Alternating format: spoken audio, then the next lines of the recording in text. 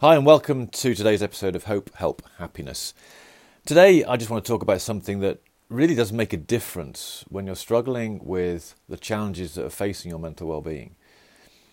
There's something very, very simple that can really make a massive difference, and it's when people care and when they show that they care, even if they don't have to. The empathy and compassion you get from another human being who's taken some time to show an interest in you and your struggle can't be underestimated in the power that that can have. So today I went back to the doctors because I've had a tickly cough ever since I was sat facing the doctor explaining my challenges on my birthday, and it's been persistent throughout that time, and so I needed to get it sorted out. So I've been and had some x-rays done, and to cut a long story short, I find myself back in the GP's surgery waiting for them, someone to see me and see what they recommend.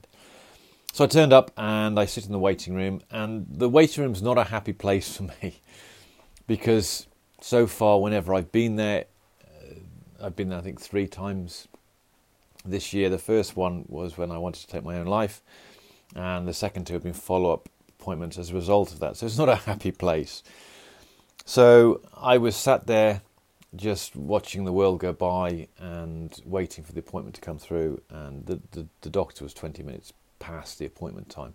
I don't know whether that's standard or not, but it just adds to the angst of sitting somewhere where you don't really feel comfortable. So he led me through into his treatment room, and I've not seen this doctor before. And the first thing he said was, "How's things?" That was his first question, "How are things?" And it took me by surprise initially because I was expecting just to go in there for me to say, "I've got this problem with the tickly cough, can you help me, blah, blah, blah." But he asked, "How's things?" So I said to him, "Well, do you mean generally or do you mean about my cough?" And he goes, "No, let's talk about mental health." And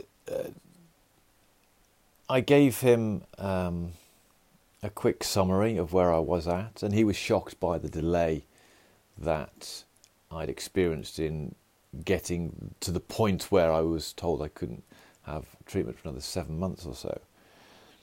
And it was just, I just felt there were 2 emotions that were going through my mind. The first one was the stigma sensation, and the fact that he could see from my history, from the records that was on his computer screen, I had problems, hence he asked the question. It felt like, right now I've been scarred. I can never live this down. I feel flawed because of it, and that it felt like there's now a degree of permanence to the situation because it's in black and white on someone's computer. So that was my initial reaction, and I think I've talked in a previous episode about why that's the case. But then this doctor was genuinely interested. I know he's doing his job.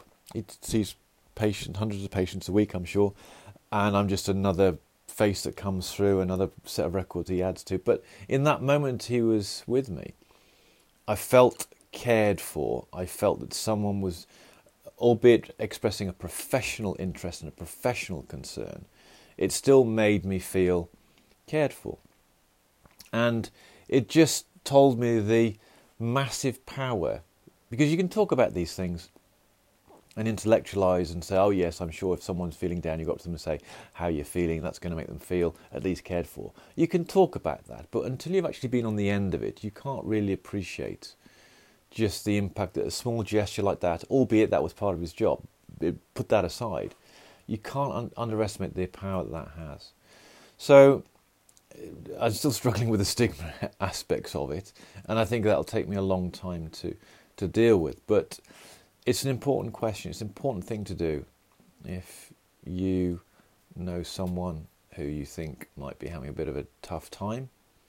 Just going to have a quick chat and saying, "How's things?" Now, if they're like me, I'll say, "Oh, everything's fine. Don't worry about me, I'm fine." And I'll avoid it. But it might just be the opening of the door to allow them to express where they're feeling that might then enable them to go and seek more help. You never know. There's no harm in saying, "Are you okay?" So, short episode today. Just wanted to share that. and until tomorrow.